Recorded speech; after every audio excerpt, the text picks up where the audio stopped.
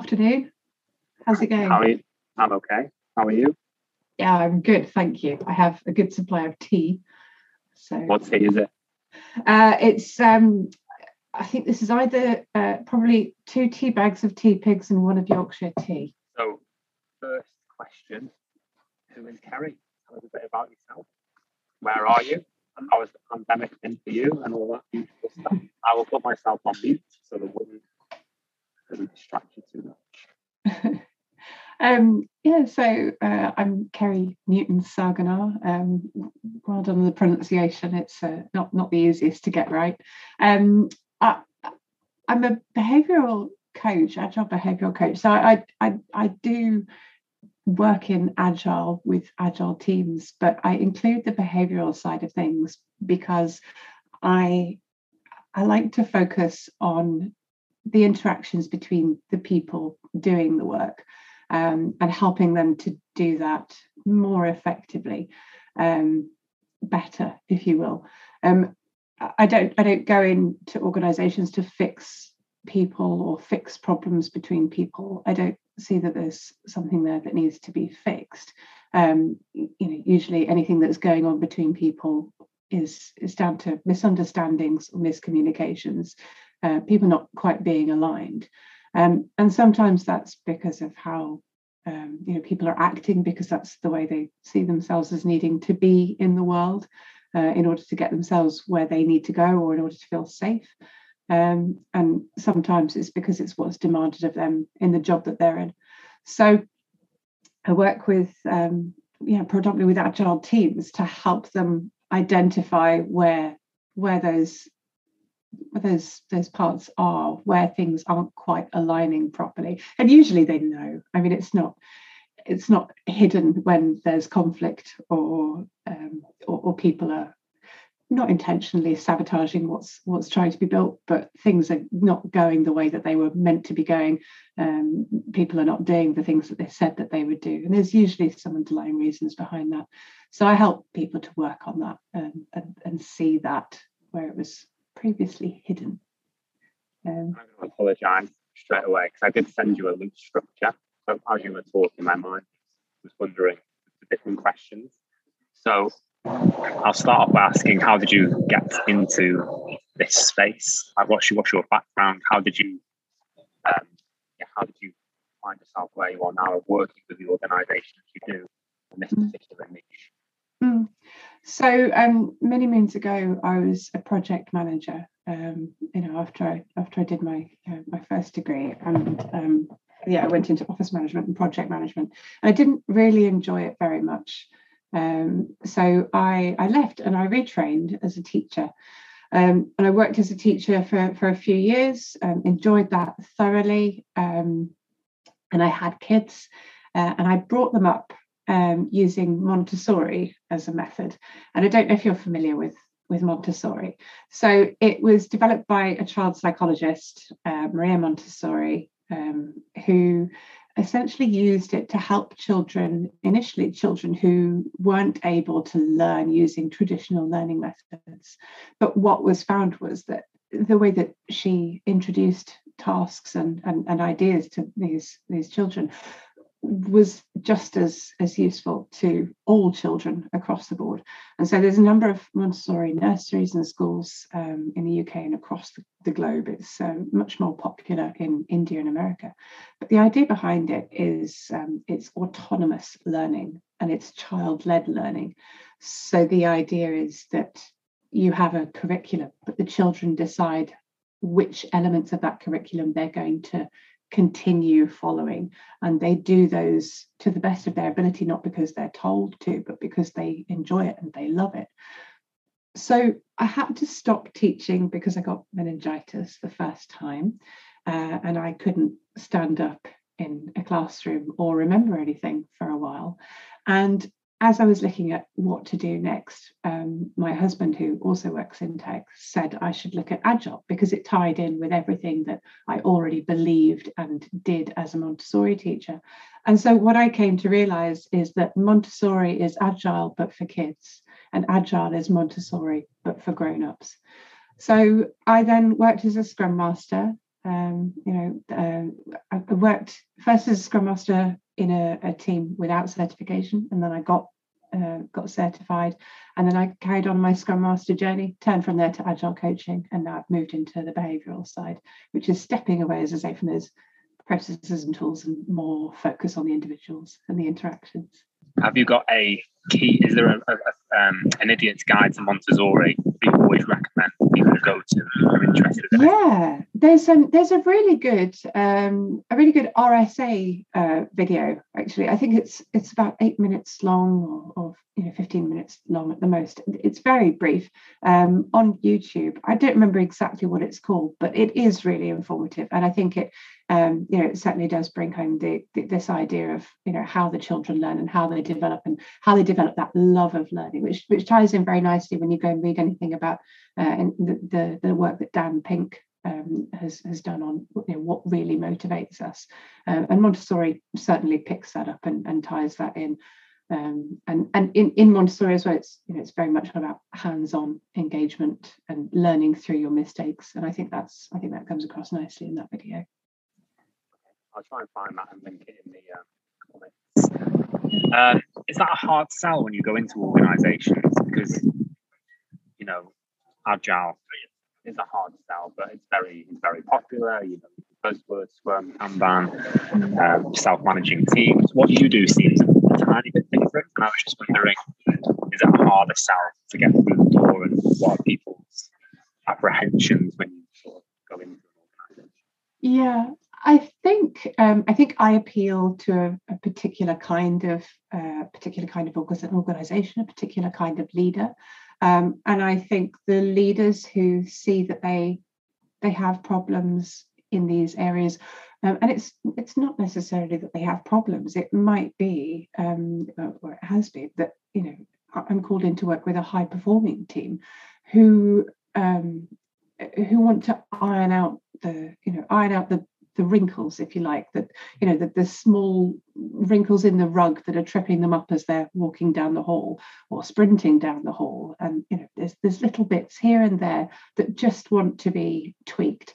And I suppose a normal Agile coach is very capable and able to go into an organization with a pocket full of tools, a pocket full of models, able to say, okay, this is the situation that you've got, this is what you're trying to build, here's how we can do that, and helping the team on that journey. And I still have that skill, but I think once you've got that in place, you can have the best tool and the best process in place in the world. But if that's not working, it's not working for a reason. And I think, the organizations that I've worked with have recognized that. They see that, they've spent however much on Agile coaches who are able to help them with the systems side of things, but something's still not matching up. Something's still not happening. They're not making the progress that they ought to be making, given everything that's in place, given the support that they have. And something's not quite right. And in that case, it's not a difficult sell, because the cost of having invested so much already and still having it not work far outweighs anything that I can bring.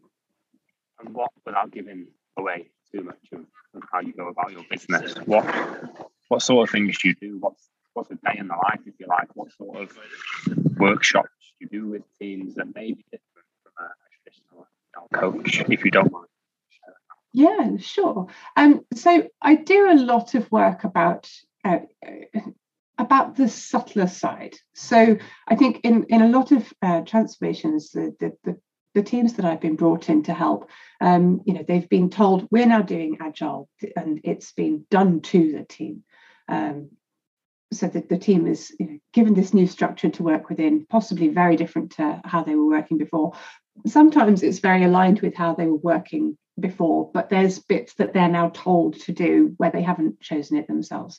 So a lot of the work that I do is on alignment. So workshops to align the intention and the direction of leaders and teams. So working with a leadership team, perhaps, rather than with the team itself, to actually help them to understand what it is that they're they're asking of the team, and where that's going to impact, where they're going to come across niggles and resistance, and understanding why that happens. So I also study neuroscience, and I've studied psychology in the past as well. So I bring in a lot of that to help people understand, to help leaders in particular understand what it is that's stopping their teams from picking that up.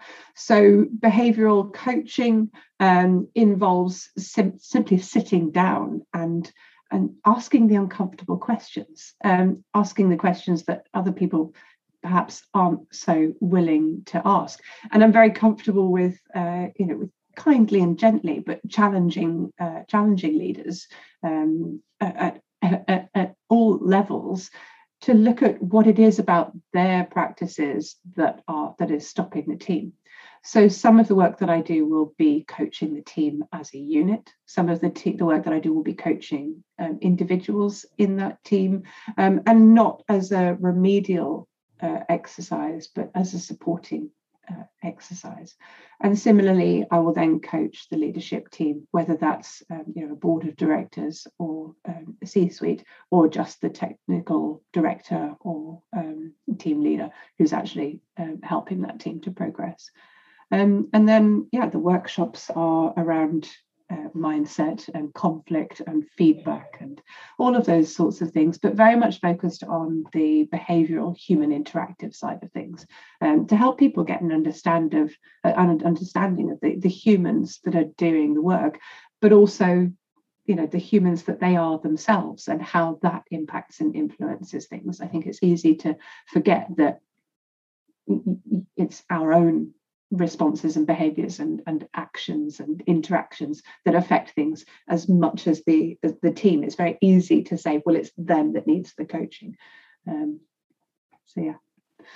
what's the reception like when you go into like a team? And the reason I ask that is because sometimes, and you may have experience with it, you can go in and that you can tell what they're thinking, or who's this, another coach or another consultant that the leadership has brought in. Is that something you face, and how do you overcome that opportunity? Yeah, sure. So I've certainly seen I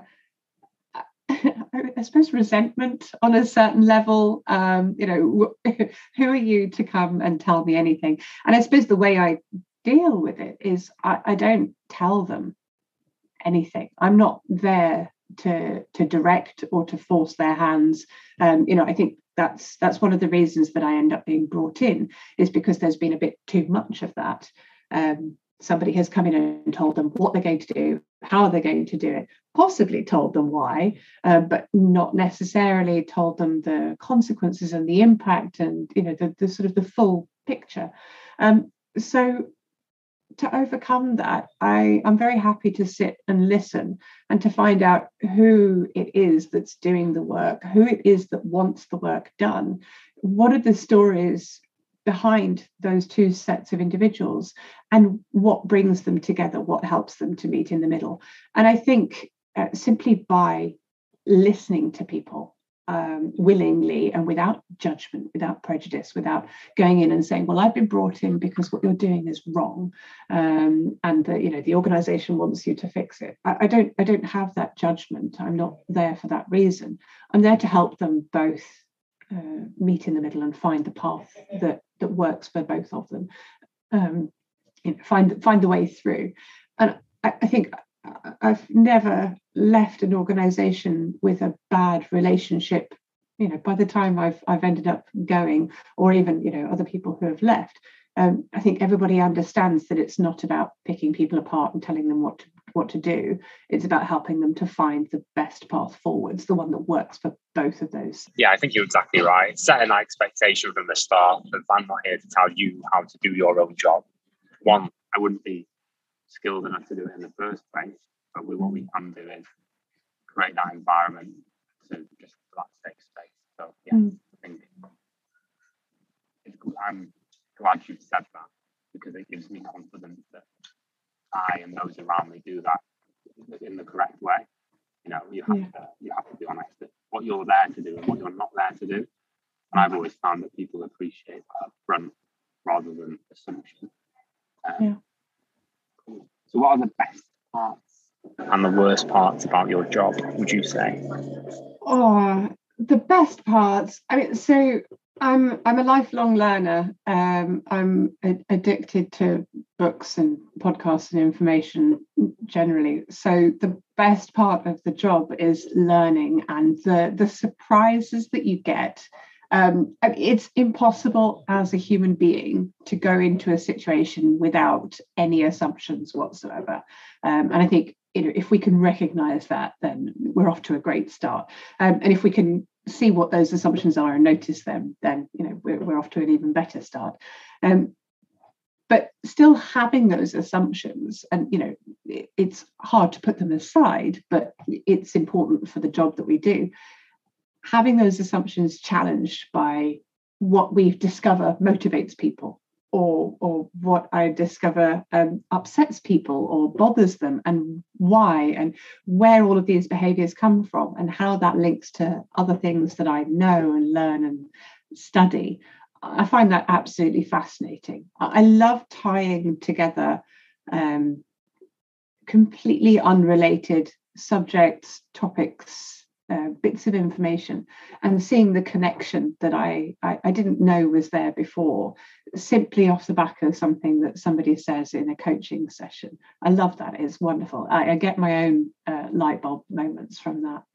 And I suppose in terms of teams and working with the people in the teams, the best part about that, and it's slightly gory, I suppose, but it feels like picking off scabs or pulling out splinters. It's not pretty, and it's not comfortable, and sometimes it hurts, and it's kind of gross to do. And it's not something that anybody could do. But the sense of relief and the way that people are able to move forwards after that discomfort is aired, or after that realization about why, so if I'm coaching an individual and they realize why they've been doing this thing all along, and suddenly they understand that they can control this, they can change it, and they don't have to feel as rubbish as they felt all this time. And it's not therapy. I'm not here to fix people. It's just in terms of that behavior that's affecting those interactions, or the way that they're interpreting these instructions. I love pulling out that splinter. Did you do a talk on stoicism? And has that been a sort of I did. driver? I did. Yeah. Yes, I did. Yeah, that was a Agile in the City pre-pandemic. I was about to say last year, but of course it wasn't last year. And yeah, that was all around focusing on. So instead of sitting and dwelling on why we're here and all of the things that have gone wrong up until this point, and as with so many people, I have my own, colourful background, troubled and all the rest. And I could sit there and dwell on, where I am and why I'm here. But that's not helpful. It's not helpful to me in the moment. It doesn't help me to feel better. And all of these reactions are evolved in some way to protect us. But the difference comes in understanding the way that we interact in the modern world versus the way that our brain has evolved to react to these situations that come up. And being able to notice that and pick it apart and understand that thoughts are not who we are. They're simply something that occurs within us, and we can choose whether to follow those thoughts. And that was, something that Marcus Aurelius said. We can choose if we give in to those thoughts. And the aim of Stoicism really is to be able to see and step above those thoughts instead of believing them as truth and acting and reacting venomously or extremely in the ways that we often do. But instead of doing that, choosing to notice them as thoughts, and then instead choosing how we're going to move forwards. What can we do? what's the reality of the situation? What are the facts of the situation? And how do we use those to inform where we can go from here? I mean, it ties in beautifully with Agile, really. The retrospective of what went wrong this week, that doesn't have to be a blaming exercise. It's not intended as a blaming exercise. It's simply observing what's happened before and how do we use that to inform our progress going forwards. Right. I wish I would have heard that talk. What about the worst parts of your role, your job? What would you say they are? Yeah. So I suppose it's always sad to have to leave at the end of it. That's always rubbish, because I think because of the nature of the work, we do tend to dig down and build quite close relationships. I'm asking people questions that they might not necessarily share with just anyone. So that's always a shame. But we stay in touch afterwards, so that's fine.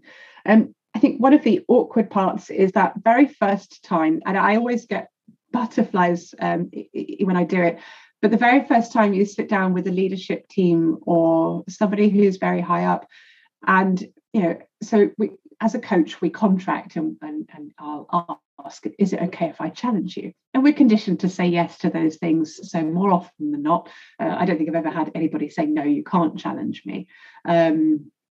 Again, because I think people are careful.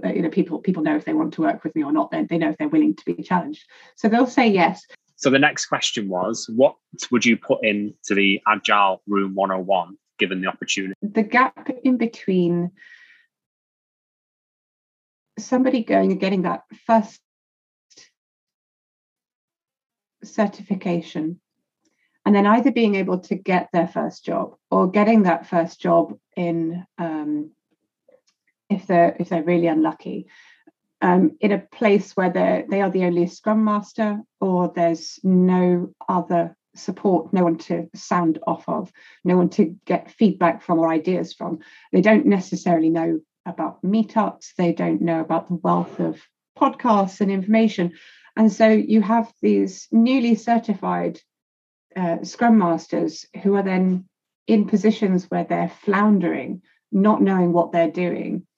And I think the people who then experience this are the ones who go on to say Agile doesn't work, Scrum doesn't work, it's all just a mess. And it's through no fault of anybody. It's just this gap in between, that 2-day certification. How does that translate in the real world? What does that mean that you go and you do when you get into that office, when you get into that team? If the team doesn't know what they're doing either, they just know that somebody decided that you should be doing Agile. Somebody who knew nothing about it said, well, we'll hire a Scrum Master. You're fresh out of certification, so you're not too expensive. So they've gone with you for whatever reason. And then you're both trying to find the way without knowing what the way is. And so, Agile coaching is this interesting mix, and it's a necessary mix of coaching and support and asking open questions, but also some experience, some exposure to industry and the technical side of whichever team they're in, whatever the team has done in the past, whatever the team is doing, that Agile coach having some experience of that in the past and some idea of how that aligns with the direction. And I think we almost do new Scrum Masters a disservice by not including that next step as a part of the certification. I think it's deeply unfair, and it doesn't help anybody. So I would shove that gap in the Agile Room 101 and instead help people to bridge it and put something in place and ask the people that run the certification to just add something on. I was given advice that the one thing that stuck with me when I was a new Scrum Master, and I don't remember who said it to me, and it's been said so many times since that I'm afraid it's slipped into the ether. But it's the comment that all models are wrong, but some are useful. And I love that for so many reasons. I love that because in any Scrum or Agile situation, there are so many models that can be useful and informative and brought to bear. But to say that this situation is this and maps directly and perfectly and exactly onto this model is to do a disservice to the complexity and the nuance of human beings working within organizations, working within societies. That said, those models, of course, are incredibly interesting, can be really informative, as long as we take them on the value that they provide and don't use them as the, I suppose, as the guidance of how we then need to act and only stick to that one model. Understanding that in any situation, and it maps onto the wider sphere, in any situation, we can see what things are, but that doesn't necessarily mean that there's only one path forwards. And I think that's a mistake that I made as a new Scrum Master, definitely, was seeing, well, this ties into this bit of transactional analysis, so this is how we must proceed. Whereas actually what I needed to do was say, well, this is where the team is, this is where we as a unit are, and here is a selection of things that we can try going forwards based on what I've read around the subject. What would you, the team, like to try? And I didn't do that to begin with. I definitely took that model and said, right, that's what we need to do next, as if somehow the model gave us all the answers, which of course it did not. Been the Scrum police at times, obviously. I think if you're not, you're probably lying to yourself on the team. When are you happy for people to reach out? Where can they find you? What are you up to? Where can people get hold of you? Yeah, sure. So I'm typically on LinkedIn. I am a work nerd, so I hang out in the comments quite a lot. I am at various meetups because I do have the resources to go to them, despite being a working mum. Meetups, the Agile Bath Bristol meetup, I'm there quite a lot. So if you want to come and chat to me in person, then in person, virtually, of course, at the moment. But yeah, I'm there. I am on Twitter, but for my own sanity throughout the course of the pandemic, I've mostly stepped away from Twitter. But as things go back to normal, I will be back there a bit more. Braver than I am. In regard to Twitter. Yeah. Ceri, it's been a pleasure. I've learned a lot. I'm going to reflect on this conversation. I'll listen to it back. I'm sure loads of people will get loads of value from it. Thank you very much for your time. It's been a joy, Jack. Thanks so much for spending the time with me.